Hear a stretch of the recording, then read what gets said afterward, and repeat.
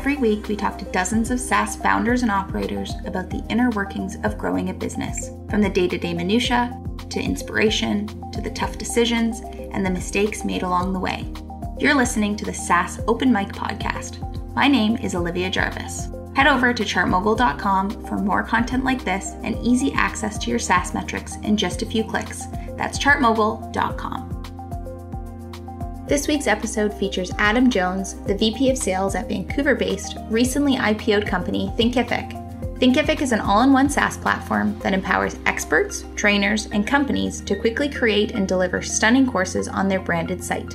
SaaS companies use Thinkific to create customer and partner learning academies directly into their platforms, driving product adoption, reducing churn, and monetizing online education. Adam is a sales leader with over 10 years experience in SaaS and is passionate about evolving the sales profession. He's now on his third successful startup, and Adam loves to build and scale highly effective sales organizations with a focus on driving positive customer experiences and a happy sales team. Here's my interview with Adam Jones. All right, Adam, thank you for joining me today. How are you doing? I'm doing well, thanks. How are you? Good. So as we start the podcast with everybody, please tell us who you are and where you are. My name is Adam Jones. I am located in Vancouver, BC in Canada, and I work for Thinkific as VP of Sales. Fantastic. So this is a fun connection for me. The Vancouver connection is not one that I get to do all the time. And I'll kind of set the stage of how we know each other. You and I came across each other in about 2015 at a conference. No, what was it? A hiring fair. And I was a spry young salesperson looking for a job. And we've kind of swirled around the Vancouver tech community in the last few years. And I am excited to speak to you because Thinkific is a really exciting venture in Vancouver, as you guys have just in April of this year closed your public offering on the Toronto Stock Exchange. So I asked you to join me to talk a little bit about your experience with the IPO. So in terms of your history with Thinkific, obviously the company dates back to 2012, and you've been with the business since 2018. I'm kind of curious to start with your journey with the business. Going back to 2018, where do you think your team kind of was then, and how have you really dialed things in terms of getting it right and where you are today? Yeah, it's been an interesting 2.5 years, that's for sure. So, well, when I joined Thinkific, there wasn't a team. So I was actually hired in as VP of Sales to explore an opportunity. Thinkific, for those of you who don't know, is a product-led growth company. And up until December 2018, it never really had a formal sales team. They'd explored different avenues in the past, and there'd been people trying to sell in different areas, but they'd never really kind of fully committed to building a scalable revenue model from a sales team. So I was brought in to explore that. Met with Greg, our CEO, and he took me through where he saw the opportunities being. We have a lot in common with Shopify, who have obviously been incredibly successful with mid-market and now enterprise offering in Shopify Plus. And Greg saw an opportunity there which could be along similar lines. And that's why he brought me in to explore that. So to kind of answer your question, there wasn't a team as such. I was the team when I first joined. Yeah, that was part of the challenge. Amazing. Greg has been pretty vocal, at least since the IPO has happened, about explaining the fact that you guys have this massive market opportunity. Was that something that he came to you with in 2018 and said, hey, we think we've got something here? Or was he still kind of figuring out what that could look like and you were driving that vision forward? I think he's known that we've had a huge market opportunity for Thinkific as a business as a whole for a long time. I think that the target addressable market for knowledge commerce or online for online course sales is the more simple way to put it. It's been growing year upon year, and really has been a known opportunity for a while to Greg anyway. Or he probably wouldn't have started the company, but I think it was more the opportunity on my side, which was more of a to build a sales team and offer a more upmarket offering. That was always customer driven. We always had we had more and more customers coming to Thinkific and wanting to use the platform for when they could choose many of the plethora of different online learning solutions out there which are built for bigger businesses. And so it was always customer driven. And that's really where I think Greg originally saw the opportunity, and we started chatting. Cool. So you and I have talked about this offline. There's something to be said for product-led growth and kind of listening to your customer and figuring out what the needs of your customer are. I mean, for those of you that don't know, Thinkific helps businesses create, market, and sell customized online courses. Let's talk a little bit about the product-led growth piece. What did this look like for you as a sales leader in kind of coaching and creating a team? I think the first step was working out whether we needed a team and whether or not that team was going to be. Well, actually, I'll take a step even further back. The first step was trying to understand whether we had product market fit for an audience outside of the core audience, which is solopreneurs, very small businesses looking to monetize a skill. And we'd had, up until that stage, we'd had several really successful customers who were a little bit larger. We had Hootsuite, which is another local Vancouver company here, who'd been incredibly successful in creating an online academy for their customers on Thinkific. That had been repeated a couple of times. We had Fiverr who'd come on, and they'd actually built an amazing marketing course marketplace where they were able to sell lots of different educational courses from lots of different instructors. So there was a precedent for it. But before we decided to kind of put our foot down on the gas and build a scalable revenue model, we needed to work out just to ensure that we're pointing in the right direction. And so the first thing we did was look at that positioning and think, okay, well, where can we win with the product as it is today? And what is the target addressable market that is going to offer the biggest opportunity? And so we made a decision that we wanted to avoid true enterprise at that stage.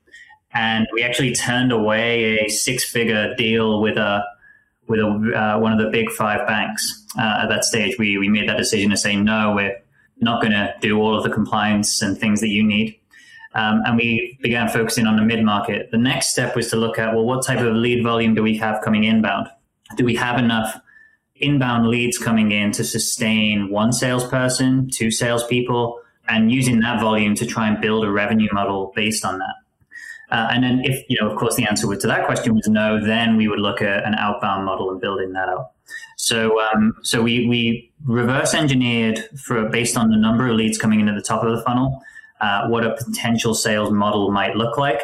And then we began hiring account executives. And the good news for Thinkific was we didn't just have kind of 1 or 2 leads dropping through the funnel, which were coming from larger businesses every week. We were seeing hundreds of businesses of 25 plus employees coming onto Thinkific, setting up a free account, and doing their best to use the platform.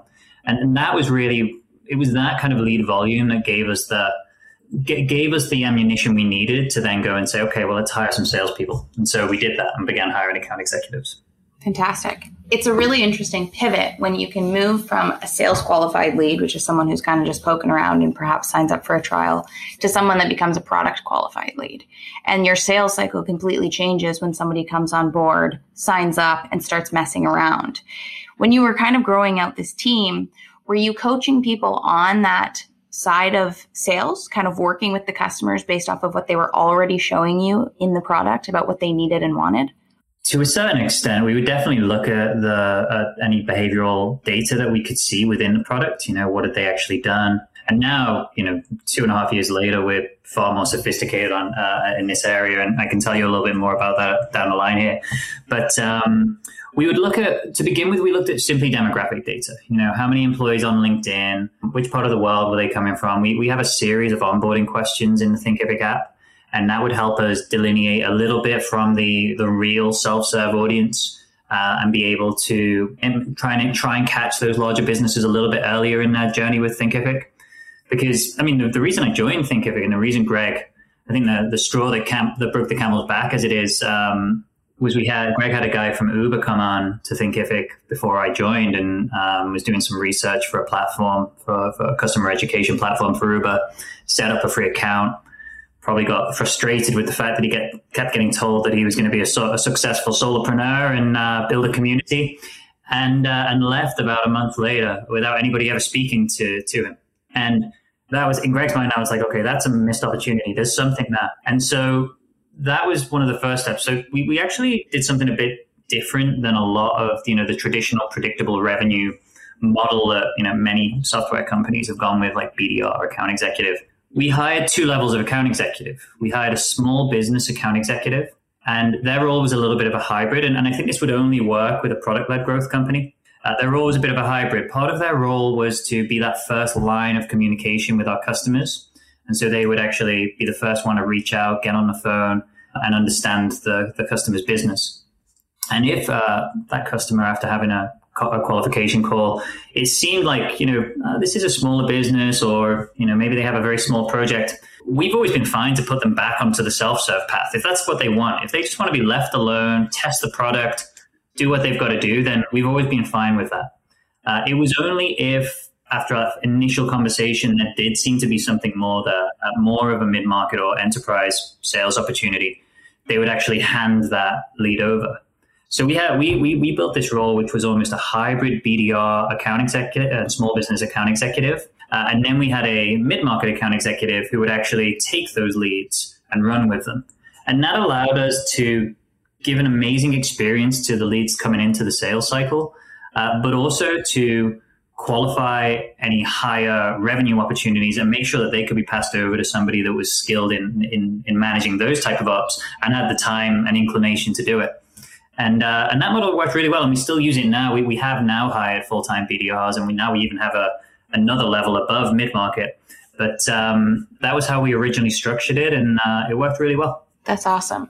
Do you think that helped to kind of define the ICP and kind of start to understand who these buyers were? I mean, you came in and kind of started this from the ground up. Were all of those actions that you were taking kind of informing what you would eventually become as a sales organization? Definitely as a sales organization. The ICP question is one that we, probably the biggest challenge at Thinkific actually is we have such a wide range of customer types using our platform successfully. Everything from, your yoga teacher who decides that maybe they can set up an online course and, starts recording videos for the first time, all the way up to global yoga clothing brands who do all sorts of global education in lots of different languages. And in some ways, that's the challenge you have when you're looking at product-led growth, because there's so many directions you can go in. And if you try and go in too many, you're going to spread yourself too thin. And then you might end up in a situation in 5 years' time where 30% of your customers want one thing and the 70% want something completely different. And that's a real challenge around ideal customer profile. I know lots of other businesses have had that challenge as well. Yeah, for sure. I mean, that's what happens when you take the 6-figure deal early on and kind of pivot based off of what someone will be willing to pay you and basically what they want, rather than what people are perhaps at mass and at scale telling you what they need from your business. Definitely. So tell me where you failed. Where did things go wrong? Is there anywhere that you can kind of look back at that journey in the last 2-ish years, from coming in to no sales team to now being a publicly traded company, that perhaps maybe you went left when you might have gone right? Where did we fail? We could have hired faster is probably, if there was one thing that we could have done, and this partly came with a chicken and the egg, right? We had to prove the concept, and we had to prove that, hey, if I keep adding salespeople in here, we're going to keep seeing them achieve their objective and their quota, and we have enough lead volume to go through. I think we didn't have enough data at that time to really understand the sheer magnitude of actual companies who were coming to us and wanting to use the platform. And so if I had a time machine, I could go back, I would hire faster, and I would really stack up on account executives, because I think that had we done that, we had the volume of leads to support them. The other thing maybe would have been hiring data and operations earlier. I think that we had a great data team at Thinkific, but they were predominantly focused on the core business, not really on sales, as much as maybe we would have liked. And I think if we dug into the data a little bit earlier, we could have probably set up a better lead scoring and lead attribution model, which would have helped us evolve faster and become more efficient faster. But it's one of those things. It's easy to look back in hindsight and say, yeah, definitely could have done that. But at the time, we were trying to prove a concept and trying to do something a little bit different. So, yeah. Well, I think the cool thing about that is it's not a failure. Like, obviously, you've done exceptionally well, and you've been able to grow a team, and now you have this really unique model. Now, obviously, being a sales leader of a publicly traded company might feel a little bit different. Stock price matters, growth matters. Tell me how you plan for the future now. Are there data points that you're looking at differently? Are you rallying your team in a different way? Has anything really changed for you and the team at Thinkific? Not so far. Maybe a little bit in terms of reporting and ensuring that our forecast accuracy is really, really lasered in. And that's not that we didn't have that previously, but now it probably has a bit of additional weight on it. And so, and we are looking to mature our forecasting a little bit further, dig into the data a little bit more. We've specialized our teams even more than previously. And we're obviously going to be expanding globally as well. So as we're specializing our teams, expanding globally, looking into how we can scale rather than just grow is a big focus right now. The key thing for us has always been, ever since I joined Thinkific, I knew I wanted to build something a bit different, and I've been part of the Boys Club sales organizations that is just, dialing for dollars and all of that stuff. And yeah, just absolutely determined to avoid anything like that in this role. And I also believe that there's an opportunity to sell and be successful in sales without driving yourself into the ground. And so we were very early on, we set up some guiding principles around, what it was to sell at Thinkific. And so as we've grown and now with the IPO and everything, it's just our main focus has to be just staying true to those guiding principles and not allowing external factors to influence us and make us deviate away from that and become the things that we don't want to be. And that's challenging, right? Because as you become larger, you're global. There's contrasting influences which are going to test you, right, and try and get you to deviate away from some of those principles that have got you to where you are today. Yeah. Last May, I did a talk at the Predictable Revenue Conference around sales ethics and helping companies kind of think through the fact that you have to have guiding principles as a sales team that also come back to your company values and who you guys want to be. And I think that this concept kind of gets missed oftentimes in terms of helping salespeople stay on a path that is aligned with the business objectives, as well as with who you guys want to be known as in market. Tell us a little bit about your guiding principles. Are there anything that you would share with others that have really worked for you guys? Absolutely. Tons. The funny thing was when we were creating these guiding principles, we did a real deep dive we hired somebody externally to come in, and I kind of said, look, let's get to the real bottom of Thinkific sales. Don't let us off the hook, challenge us. And it was really good because we were able to talk about what our fears would be in the future and and then we got into some interesting stuff, people who come from other tech organizations said for the first couple of months at Thinkific, they were kind of like, is this real? Is this really the way we're doing things? Almost like they come out of an abusive relationship or something. Or am I being treated okay here? Is this going to kind of bounce back and hit me? And a lot of that was because of these principles. And so one of the ones that I'm really huge on is, and the principle itself is more than just a number. And that's focused around, in sales, we're all looking at the forecast every Monday morning. We're looking at the output. We're always focused on what is the output for this person. And that, of course, is important.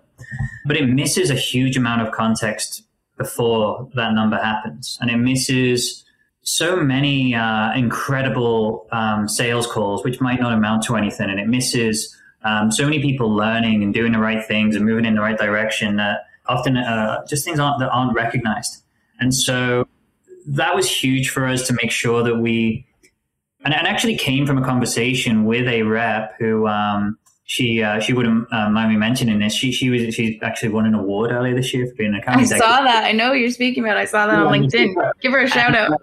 Yeah, right. And so she's one of our most successful reps now, and had come from a previous company where she'd really been hammered by her former boss, and had a lot of her confidence dented, and was selling at Thinkific and was doing a lot of great things, but just kind of almost didn't have the confidence to try and get over that final step.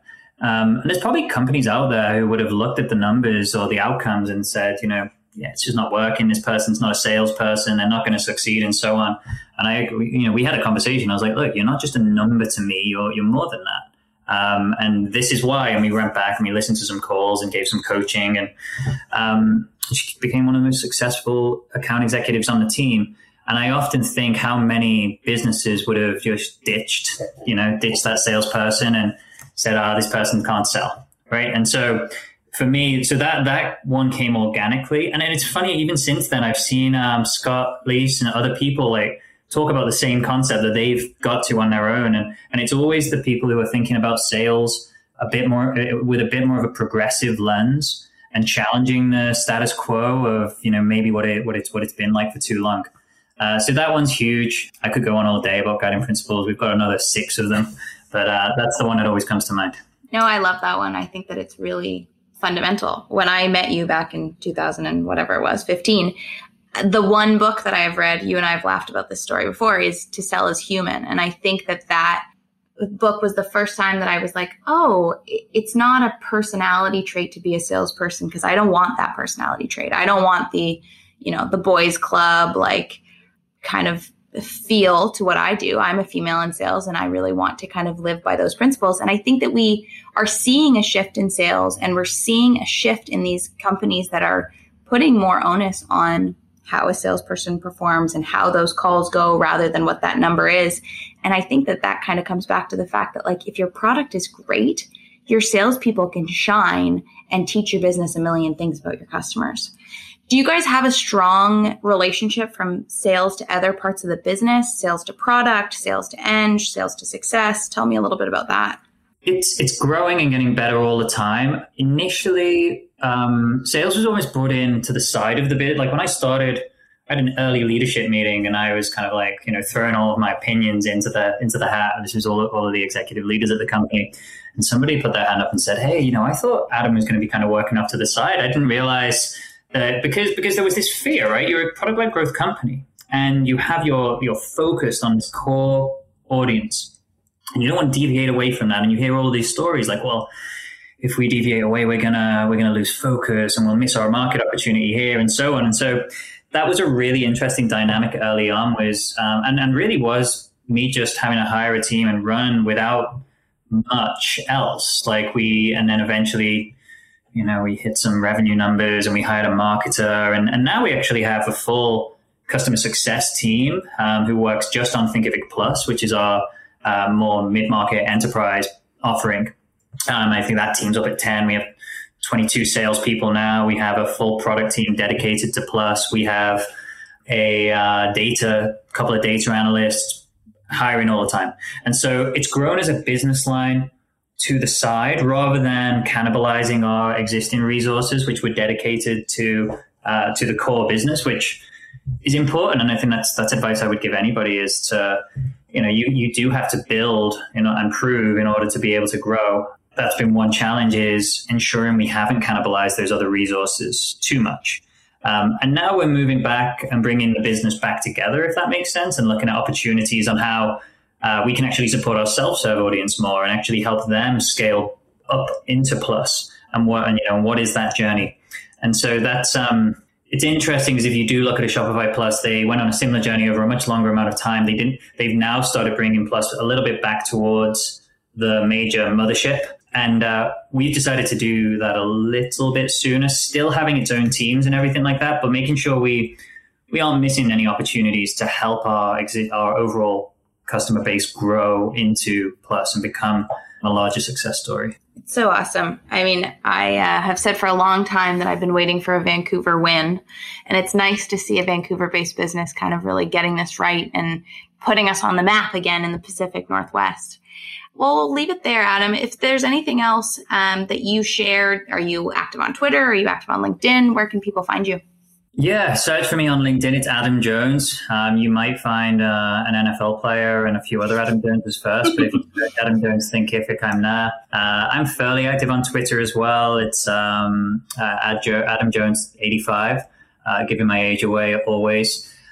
And yeah, look me up if you have any questions about the way that we've built things at Thinkific. Then always happy to help and always happy to support new sales leaders who are, particularly if they have a similar challenge or they're trying to overcome some different things. That's awesome. We get a lot of people asking for sales-specific assistance. So I think that there's a lot of our listeners and a lot of ChartMogul users that will probably end up in your inbox at some point in time.